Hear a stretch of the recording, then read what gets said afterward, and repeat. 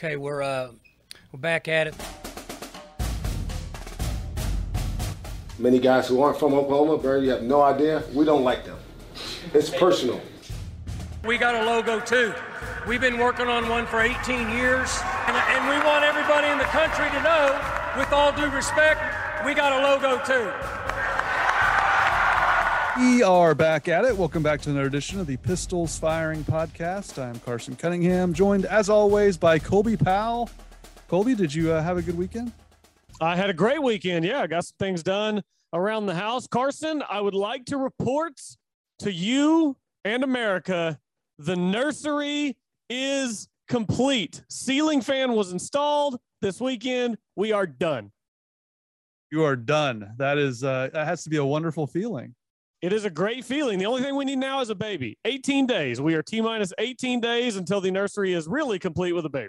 Well, I don't have a child, but I imagine it's very key to do what you did and get all that done before the baby arrives, because once that baby's here, that's going to be an around-the-clock learning curve to where you're not going to have time to be doing any home improvement.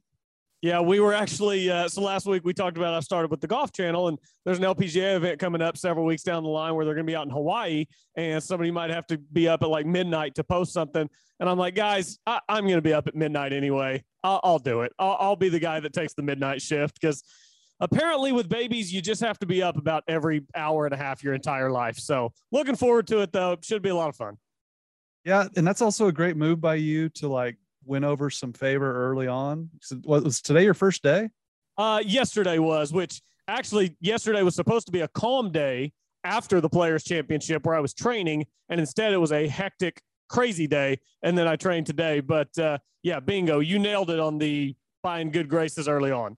Yeah, it's a solid move. Just throw them a bone early on to show you're a team player. It's a great move there. We got a lot to get to Oklahoma State wise, particularly on the basketball side of things and a few other subjects. But first, let's hear from Chris's University Spirit, your one-stop Cowboy shop. Be sure to shop at chrisuniversityspirit.com. Colby, no Oklahoma State in the NCAA tournament. Do you have any thoughts on just the fact, obviously we know they're not there and why, and all the travesty, we've discussed that plenty.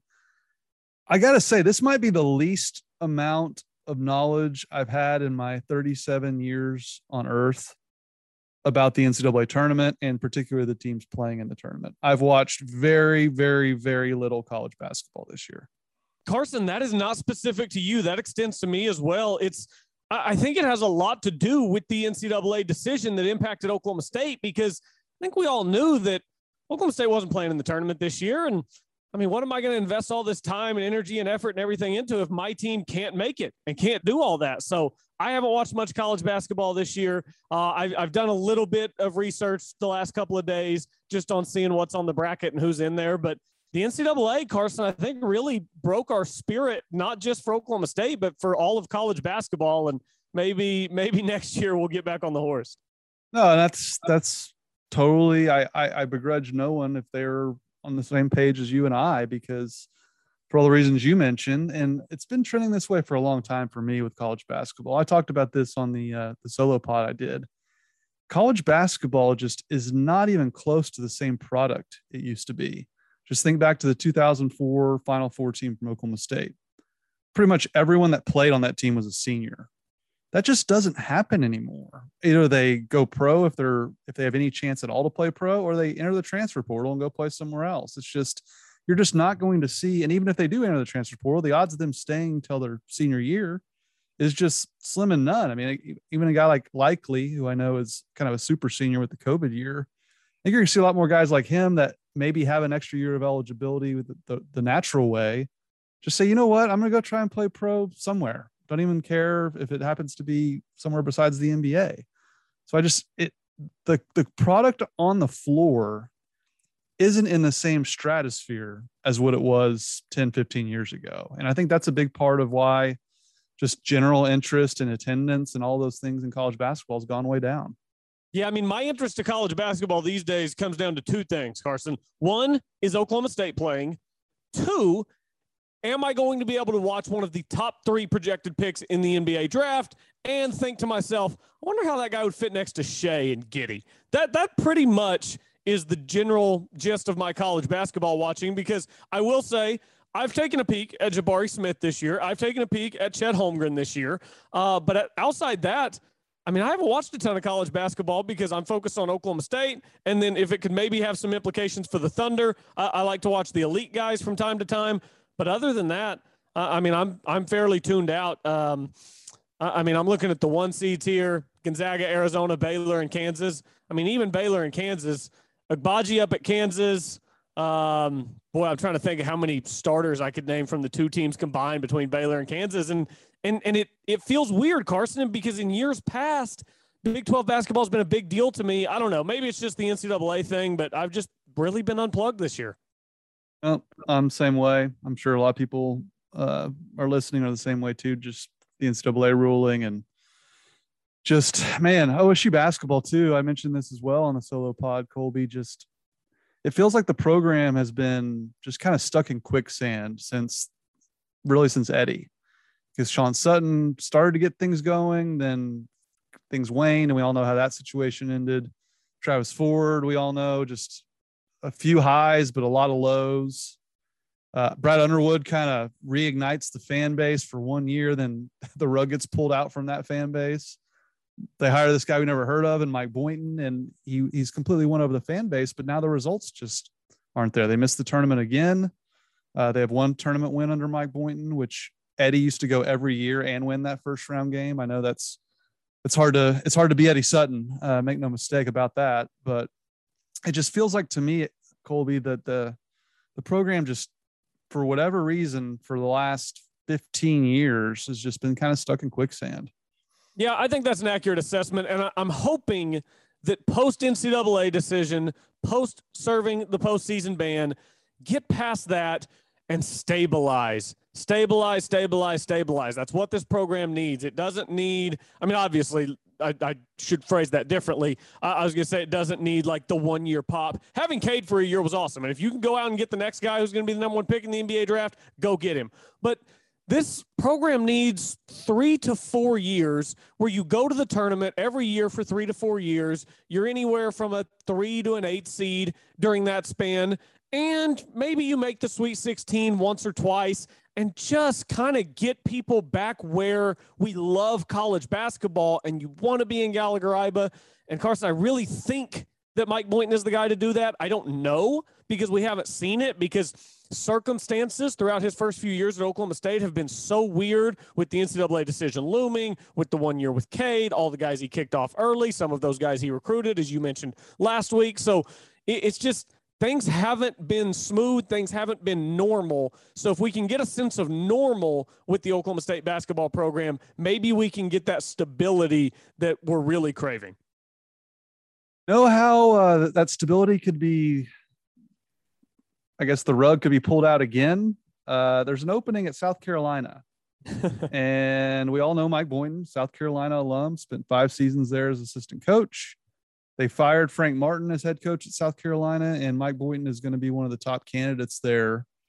I kind of laugh about it, joking it's not funny, but it was just like, yeah, that'll probably happen to OSU. They finally get a coach everyone loves, and his approval ratings high despite the lack of real true success for a long period of time. And even he gets swiped.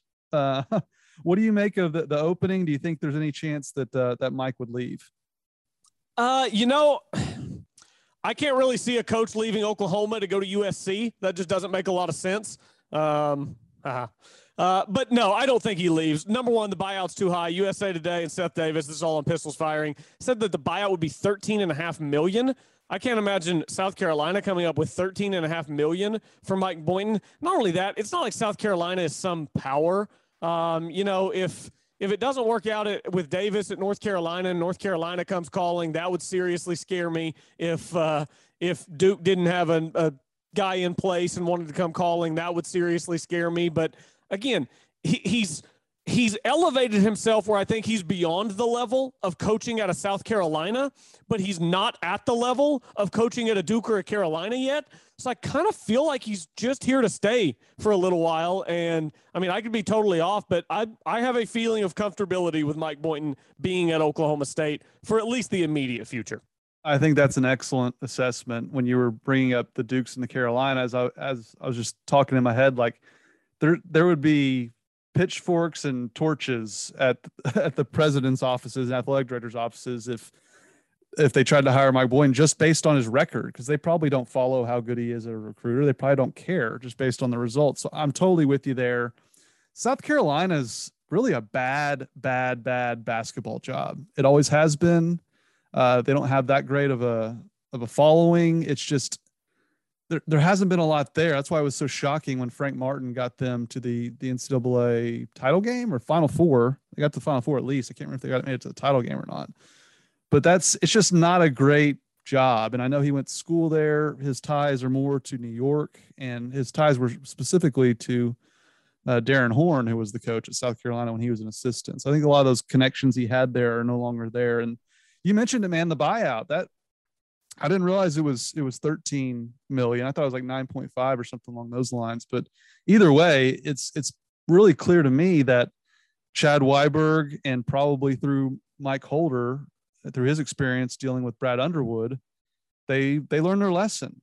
They had a coach in Brad Underwood that was very underpaid, but hey, he signed the contract. It's less about what his salary was that year. It's more about, can some athletic director fly a private jet to Stillwater, pick him up, and him post a picture that he's wearing Illinois gear before anyone in Stillwater even knows about it. That's how easy it was for Illinois to take Brad Underwood. He literally just flew down there and signed a contract. He was on such a small deal, and there was no buyout hardly at all. So it's apparent to me, Colby, that they've learned their lesson, and this obviously will help big time if an even better job than South Carolina comes open. Yeah, no, you're absolutely right. It's like you mentioned, I didn't realize the buyout was that high, and it looks like it has something to do with bonuses, something like that. But yeah, that's a big number for Mike Boynton. And, for all the reasons I mentioned and you mentioned, it's just, I feel comfortable he's going to be here. And like you said, South Carolina's a bad basketball program. I mean, Frank Martin went there, and it's like, ooh, Frank Martin to South Carolina, this could be something. Maybe they get their program turned around a little bit, get it going the right direction. No, none of that. I mean, South Carolina is just not a good program. Now, South Carolina was paying Frank Martin $3.2 million annually. Mike Boynton makes about 2.1. So, yes, if he were to go, it could potentially be a significant pay raise for Mike Boynton, about, what would that be, 50% of his salary in addition to what he's already making. So, the money could be enticing, but I think he likes where he's at in Stillwater. He's got Moussa Cisse coming back.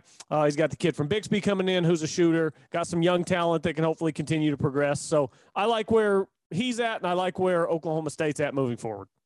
Yeah, I do too. And we're going to be seeing a lot of changeover with the roster with transfers and things of that nature. But in the meantime, Mike Boynton did get a shooter. You mentioned him, Parker Friedrichsen from Bixby, commits to Oklahoma State. Now, I believe he's a junior, so this doesn't help for next year, but it's clear Mike Boynton said it. He needs a point guard. He needs more shooting on next year's roster. But this kid from Bixby, he's clearly a shooter, and Bill Haston calls him the best scorer in the state already, and he's just a junior. So I love this, Colby, because it just shows you once again, you think about the Boone twins, Bryce Thompson coming back to the state. Mike Boynton has really, really, really dominated the state of Oklahoma with recruiting. I mean, other than Trey Young, who was from Norman, he's pretty much landed the biggest names the state has to offer. Yeah, he has. And this is a big get for Oklahoma State, because the scouting report on Parker Friedrichsen, Carson, we've been asking for it.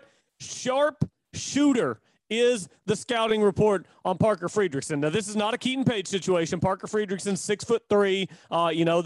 This isn't a little guy from a small school in Oklahoma. Bixby's a big-time program, and he's a big-time player. He told Pistols Firing whenever he came in that they showed him film of Jeffrey Carroll and Lindy Waters, two guys similar to his size who had success at Oklahoma State. Obviously, we see what Lindy Waters is doing now, trying to play his way really to sticking in the NBA as a guy who can shoot the ball. And, I mean, Carson, this is what Oklahoma State needs. Just go out and get guys who can light it up from beyond the arc. And this is a big recruiting win for Mike Boynton, too. That's what we talked about last week. You win in recruiting, and eventually you'll see the results on the court. Oklahoma State beat out OU, Purdue, Iowa, Mizzou, and Illinois. Were all amongst the biggest schools to offer, and Illinois has been a national power for a couple of years now. And Carson, that means that you win the recruiting battle over your in-state rival Oklahoma and over your former head coach Brad Underwood, and that feels really, really good. Yeah, I wonder if old Mike shot Brad a text and little maybe a GIF, maybe a little emoji, little something maybe for Brad Underwood. Always good to beat him at just about anything. We didn't talk about this. Moussa Cisse announced he's coming back to Stillwater. That's obviously massive for next year. I kind of thought he would test the draft waters again, Colby, because he'll just test off the charts in a combine type situation. But he's coming back, and I would love to see him. We saw some glimpses of what he can be offensively. We certainly saw what he's able to do defensively. But I think he's kind of poised for, and I'm making this comparison, keep it in perspective. I'm not saying he's as good as this player or going to make the same type of jump and be the number one overall pick in the draft. But Blake Griffin, when he was a freshman, was a really good player. But he went from like a really good player his freshman year to by far the best player in college basketball his sophomore year. I'm not expecting that type of jump, obviously, for Moussa Cisse, but I think we could see like a significant jump to where he's first team all Big 12 and on a lot of, all American type lists.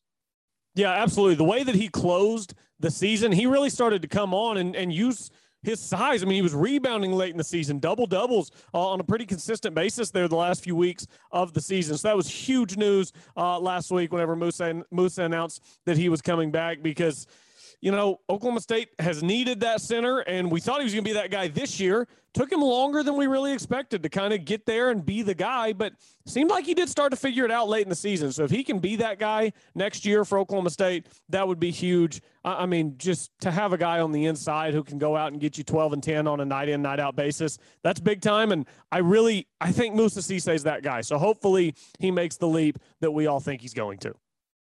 Meanwhile, Donovan Williams entered the transfer portal, so barely knew you, and he's going on to greener pastures. But in response to Moussa Cisse announcing he's coming back, Mike Boynton tweeted, quote, "There's a lot of noise floating around about roster changes, and there's no question we will have some. It's a new reality in college athletics, but you can all rest peacefully if having talent gives you comfort. First domino is in place, and it's a big piece." Assume that's referring to the big domino himself, Moussa Cisse. Maybe that'll be his new nickname, like the big Aristotle for Shaq, the big Diesel. Maybe the big domino will be Moussa's nickname. I like that. And by the way, based on what Mike Boynton had to say there, I guess I'm going to sleep peacefully because, yes, having talent does help me sleep a little bit more peacefully. That makes life a little easier. Yeah, and man, there's who knows who Mike's going to get, but the guy, I forgot his last name off the top of my head, but there's a kid from Kentucky. He was committed to Kentucky. He was like a 4 or 5 star kid. Like Mike's going to be in on some big name guys. It's just a matter of, we've seen that before. He's landed some really good transfers. It's just a matter of kind of shaping the roster together and making all the pieces fit, and certainly adding some shooting. Colby and I are well on record on that they need more outside shooting going into next year. So that's the basketball talk. But what? Sorry, go ahead. Just real quick, his name is Sky Clark. He is in the class of 2022, unlike Parker Fredrickson, so he'd be coming in next year for Oklahoma State, and he has decommitted from Kentucky. Oklahoma State was in on him initially, so Sky Clark, if anybody wants to give him a Google. That's Sky with 2 Y's, by the way. Let's get a little creative here. I saw that. That's a nice little touch. I like that name. That's a powerful basketball name there, Sky Clark. Hopefully they can land him. Let's go back to some golf news. Victor Hovland was in contention. He was at one point he was right at the top of the leaderboard, but he ultimately rinsed one on 18 and fell back a little bit. But that's not what caught all the headlines for Victor Hovland. He was involved in a kerfuffle, not a dust up, a heated discussion, we'll call it, between Daniel Berger and Victor Hovland and Joel Damon. Colby, do you want to kind of set up the scenario for us? You're better at the golf talk than I am. Yeah, so this is what happened. On the 16th hole at TPC Sawgrass, water goes all the way up the right side. It's a par 5. Daniel Berger hits his second shot, attempting to go for the green. He balloons it outright into the water. Now, per the rules of golf, you have to drop wherever the ball crossed over the hazard line. It's not where it lands, it's where it crosses the red line that is painted just inside the water. So Daniel Berger goes up to take his drop, and he's taking his drop about 25, 30 yards short of the green. And Victor Hovland and Joel Damon, who are in his group, are standing back behind him about 70 yards saying, hey, man, I don't think it went in up there. And so Daniel Berger comes back. They kind of talk about it, and they cannot agree on where this ball went in. Joel Damon was very frustrated. Daniel Berger started to get very defensive. I think he felt like his integrity was being called into question. He said, I've never taken a bad drop in my life. And Carson, Stillwater's finest, Victor Hovland, was so stereotypically Victor Hovland in this clip. Even in an argument with a fellow tour pro about a drop, he's just the nicest guy. He never raised his voice. He never got animated. He just very calmly, very nicely stated why he thought the ball entered where it did. And eventually, Daniel Berger ended up dropping back where Joel Damon and Victor Hovland wanted him to, just to avoid any further controversy. But yeah, Victor Hovland, I gotta be the nicest guy on tour. I mean, even the way he handled that situation was just all class, Carson. I was so impressed with how Victor handled himself, mainly with his demeanor that you mentioned. Like, he couldn't have been more polite. Daniel Berger couldn't have been more of a prick or a jerk or an asshole, whatever word you want to use. He was all of those things. And I know I listened to a little bit of the 73rd Hole podcast. Shout out to our friends over there with you and Taylor Williams and Sam Humphreys. And I want to kind of hear your take before we start talking about this. And I think you were very fair to Daniel Berger. I'm not going to be fair. I thought he was a total jerk. And the reason why, and look, I can get defensive myself. It's one of my flaws. I can be defensive. So I'm not trying to sound like a total hypocrite here. But he was like ready to pop off before they even really said anything. If you go watch the full video, I tweeted out the full videos. And they initially posted like a clip, and everyone was like, well, why? That wasn't so bad. I was like, you got to watch the whole thing. The second, and I mean a millisecond after Victor Hovland hollered up to Berger at first, before Victor even explained himself, Berger chirps back like immediately. And then he says something like, you can call a rules official and the video guy. I don't care. Like, just like, go talk to him, get his perspective on what he's trying to say. He was ready for war immediately, which to me, I get the fact you're trying to protect your reputation. You don't want to be viewed as a cheater. That's something obviously you don't want to happen, but he didn't even like hear them out. He was ready to stop that dead in its tracks. He threw a little temper tantrum, really treated Victor with a lot of disrespect, and Victor sat there and took it like a professional. I thought Berger acted like a complete spoiled child, and I couldn't believe he acted that way. I thought he was a total jerk.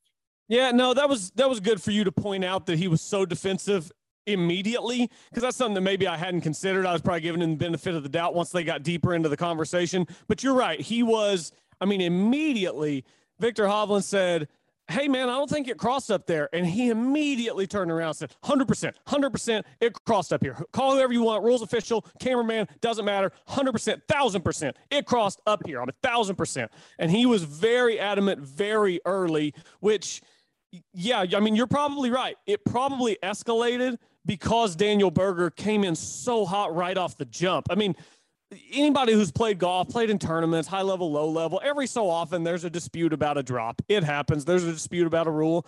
Normally you just get together and talk about it and kind of figure it out. And honestly, I mean, usually the guy who's kind of getting called on a rule or on a drop or something like that does get a little bit defensive, but Berger went from 0 to 100 immediately. And I think you make a good point. That's probably, probably the main reason that it escalated to the point where it became a big story. Yeah. And like, at least just go up to him like, well, why do you believe that? Why do you think it's back here? It was none of that. It was, you call whoever you got to call. I've never taken a bad drop in my life.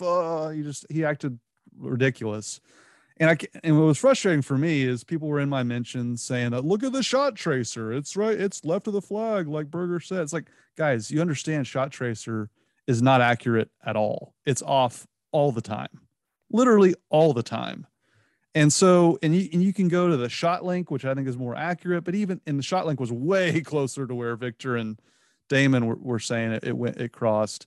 But all that aside, like the two playing partners and Berger are the only ones that can really make the judgment call.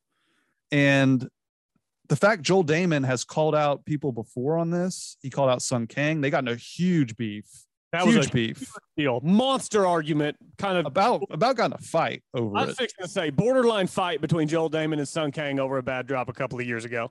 So Damon's reputation is impeccable. He was willing to get in a fight over a guy trying to cheat. Like Sung Kang was actually trying to cheat. I don't think Berger was trying to get an unfair advantage. Although I think he was trying to get a little further than probably what he thought, and just seeing if they would call him out on it. But and a guy like Victor, who's the most unconfrontational guy you'll probably meet on the PGA Tour, for both of them to be as adamant as they were, I can't imagine it crossed where Berger thought. Now, they conferred with each other. It seemed like they kind of took in between where Berger wanted to drop, which was like 30 yards from the green, which I thought was nuts. And I thought Victor and Damon had him a little further back than he should have been. And I think they ended up dropping just about in the right spot. And I think Berger, he spoke with Ryan Labner of your company, Golf Channel. And he kind of said something along the lines of, yeah, I think it was the right call where I ended up dropping. I think he kind of owned it, I think, afterwards to Ryan Labner. Yeah. And to his credit, he did. But the thing you said about the shot tracer, I think is really important, because a lot of people were just looking at the Pro Tracer on the camera feed and saying, well, it looks like it crossed where Berger said it did. Well, number one, that shot tracer is from ground level. It's a line. You can't actually see the golf ball. It's just a line on the screen. Short of having a blimp flying directly overhead where the ball crossed and being able to look down on it from the blimp, I don't think there's any way for any of us at home to look at it and know with certainty where it crossed. And it might not have even been, with Berger, Hovland, and Damon, sometimes when you're playing golf, you don't know with 100% certainty where it crossed. You try to get as close as you can, and you never, if you're unsure, you never take the drop that is more beneficial to you. You always take the drop that is more penalizing to you, because the worst thing that can happen to a golfer is to have their integrity called into question. So you always take the worst drop if there's a debate between the two. So the fact that Damon and Hovland were so adamant, I think he ended up taking the right drop. And I think that Berger did kind of own it a little bit after the round. But like you said, Carson, it was Victor Hovland doing most of the talking. And he's a young guy on tour. He hadn't been out there real long, even though he's number 3 in the world. So I was very impressed with the way Victor Hovland handled himself. Yeah, I think Victor was the only one that spoke to the media afterwards, and he basically said, look, there's sometimes you got to have a difficult conversation out there, and I was just trying to protect the field. I didn't think he was supposed to drop where he was, and I think I think Victor, while he's polite, he's got a lot of IDGAF in him about what you think or what your opinion is, which I loved. He didn't get flustered, and he really didn't care if Berger got upset, which I thought was great. So that was a big deal for Victor. He's going to be one of the primo favorites this week in Florida at the Valspar. Hopefully he can get a win, because he's been close. He's the hottest golfer in the world now with the way Rahm has played the last couple of weeks. So it's exciting to watch him on the PGA Tour. Yeah, so, absolutely. He's a blast. Let's see here. One more thing before we get to bullets and BBs. How about James Washington in Dallas Cowboys attire? Is that something you could be behind? I would be majorly interested in James Washington in Dallas. Amari Cooper is on the way out, which as a Dallas Cowboys fan is kind of what I was rooting for. Not because I don't think he's a good player, just didn't like the salary. $20 million too much for a guy who's probably not a top 15 receiver in the league at this point in his career. So you put James Washington out there, CeeDee Lamb, Michael Gallup. Those three make a pretty nice little crew, because it looks like they're losing Cedric Wilson too. So I think he'd be able to find his way into a lot of snaps in Dallas's offense. They use a lot of 3-wide sets. I love the idea of James Washington to Dallas. Yeah, Des Bryant is the one trying to break this news. He tweeted out, James Washington to the Dallas Cowboys. Just know you heard it right here first. And James Washington responded with the eyeball emojis. And I think that'd be pretty dang cool to have CeeDee Lamb and James Washington on the same team in Dallas. We all know Jerry loves Dallas.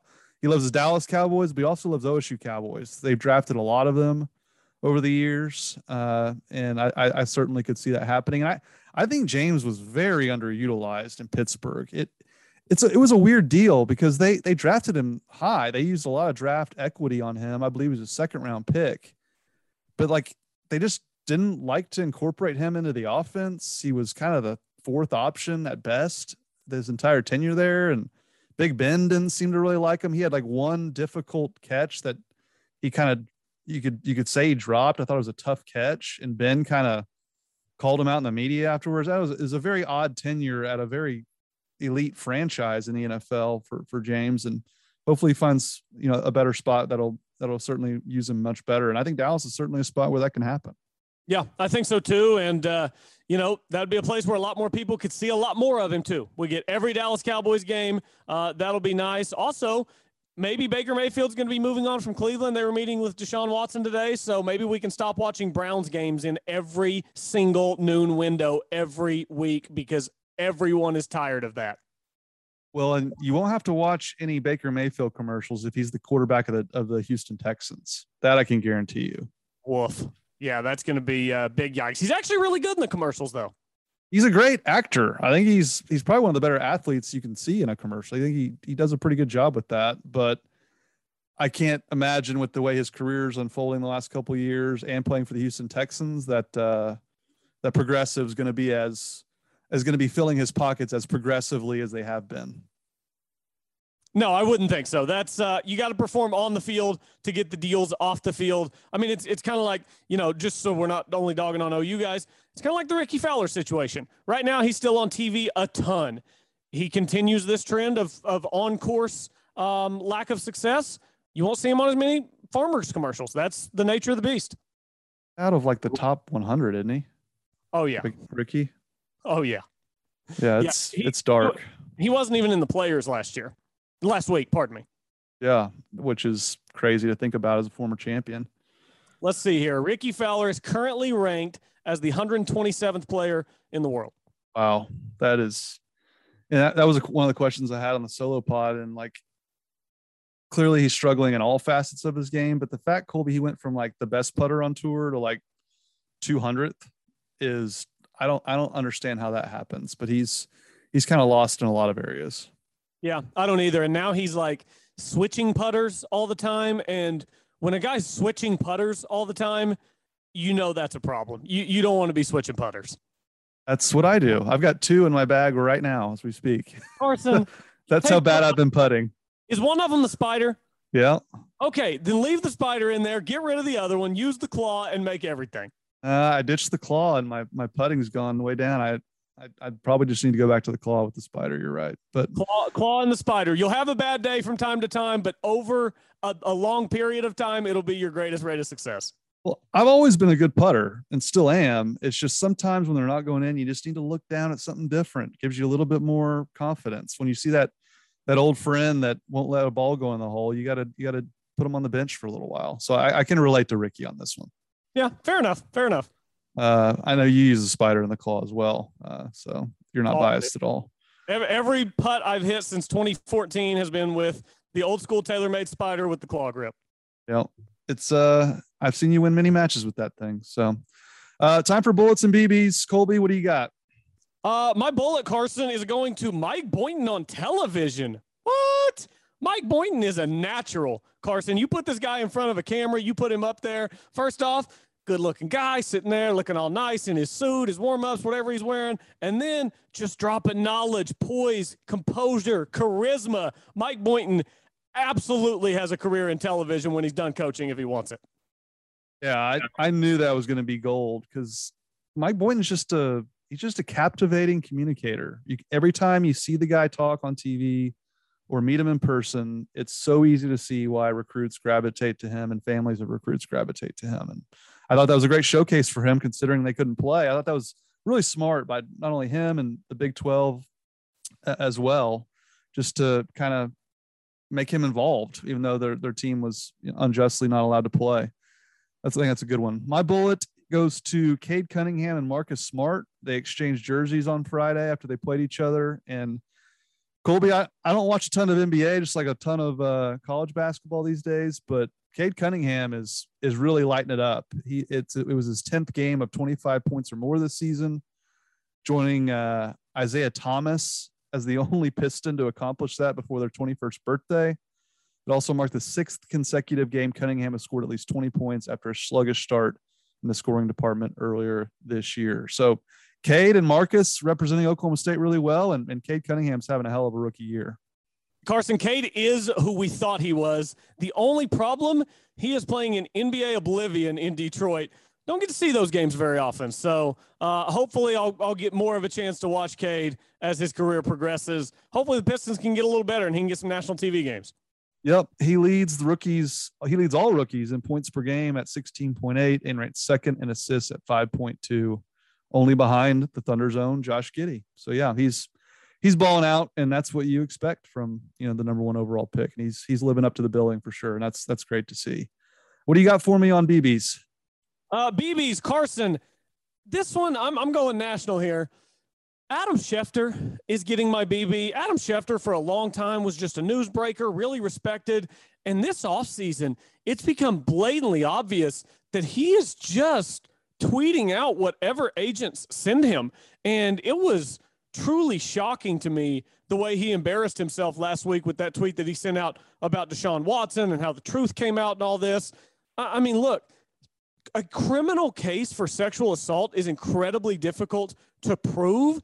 And there are so many sexual assaults in this country that go unprosecuted because the proof isn't there. There are still 22 women who are all telling very similar stories of abuse and sexual assault from Deshaun Watson, who are all still suing him. And there still will be a civil case. And Deshaun Watson is not out of this. And we still don't know what the truth is. I'm not claiming to know what the truth is. But guess what? Neither does Adam Schefter.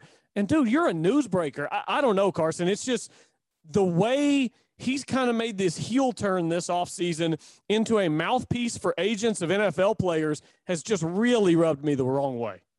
With you. Yeah. Remember him trying to say that Cliff Kingsbury would be a candidate at Oklahoma? Yes, he copied and pasted that. It was texted to him from Cliff's agent, and he copied and pasted it. It's an embarrassment. Yeah, and everyone in the moment said, why are you tweeting for Cliff's agent? Because Cliff will be lucky he keeps his job in Arizona, let alone become the head coach at Oklahoma. So I'm with you there. It's a weird thing. I know Schefter's contract, I think, is coming up soon. So this is not a good look as he's about to become, on the market. And I'm sure ESPN will want to hang on to him. But no, that's been a weird, as you mentioned, heel turn. I've heard some rumors that as betting becomes legalized and more mainstream and the NFL has partnered, that Schefter might get a big bag from one of these betting people. Somebody out in Vegas might give him a big bag to come give them some inside info that they might not otherwise have. Yeah, no, that would be big time. NFL, it's not as big a deal in NFL injury news and stuff because they literally have to report it. Yeah, I think more of golf, Hideki Matsuyama withdraws and nobody even knew he was hurt. Stuff like that. More sports of where you don't get a ton of injury information and be more valuable. But Schefter could probably dip into other sports. He's so good at getting information. But that'll be interesting. For me, Colby, my BB goes to a guy by the name of Colby Powell. What did I do? Sam Humphries tweeted on March 8th. Oh, no. I still can't believe I got Colby Powell to say Boomer Sooner at the end. We've got to end the pod. We can't talk about this. It's embargoed. Your mother is listening to this podcast, and she is probably going to shame you the next time she sees her. But you're getting a BB because Sam said, I still can't believe I got Colby Powell to say Boomer Sooner at the end of the podcast today on the 73rd hole. What happened? Explain yourself. All right, there is an explanation. I think it's a reasonable explanation, but we'll let the people decide for themselves. So last week with the 73rd Hole podcast, we were invited down to the Charlie Coe Center in Norman at Jimmy Austin. It's the golf center for Oklahoma's golf program. We went into Coach Hibble's office, talked to Coach Hibble. Couldn't have been more hospitable. We interviewed Chris Goddard, Patrick Welch, Logan McAllister. We're hanging out in the team room. We're doing the pod. Everyone was so nice. We had such a great time. And then Sam puts me on the spot, puts all the pressure on me to say Boomer Sooner before we leave. Now, I made the agreement with him. I said, I'm going to do this under one condition because the hospitality has been so good today in Norman. I'm going to do this under one condition. You can't cut the audio. You can't put it on a button. This can't become some running joke that every time we talk about college golf, they play me saying Boomer Sooner. That was an agreement. I made him give me his word. And then, unfortunately, I did say it before we went out of the podcast. And Carson, even though they couldn't have been nicer to me down there, as soon as the words came out of my mouth, I immediately regretted it. So I hope everyone can take solace in the fact that I immediately was upset with myself. Fantastic. And I understand that, man. I covered Oklahoma just like Oklahoma State for 13 years. You cross enemy lines and they treat you nice and they're hospitable. And sometimes you get, I never got put on the spot to just say Boomer Sooner, but I certainly understand the situation you were in. And that place is pretty immaculate there down at Jimmy Austin. So I'll let this slide this one time since you were, a guest and you got put on the spot by Sam. I blame Sam more than you. I'm just messing around with giving you a BB. Oh yeah, no, it's it was great being down there and enjoyed being down there with him. But I assure you, it was a one-time thing. It's not happening again because, like I said, as soon as I said it, I regretted it. Actually, if you want Mom to babysit your daughter eventually, she's not gonna be babysitting if you keep yelling Boomer Sooner. Yeah, no kidding. That's gonna get me in some hot water real quick. Yep. So, all right, that'll do it. Colby Powell, thanks as always. We'll catch back up with you later in the week. Yes, sir. Go Pokes.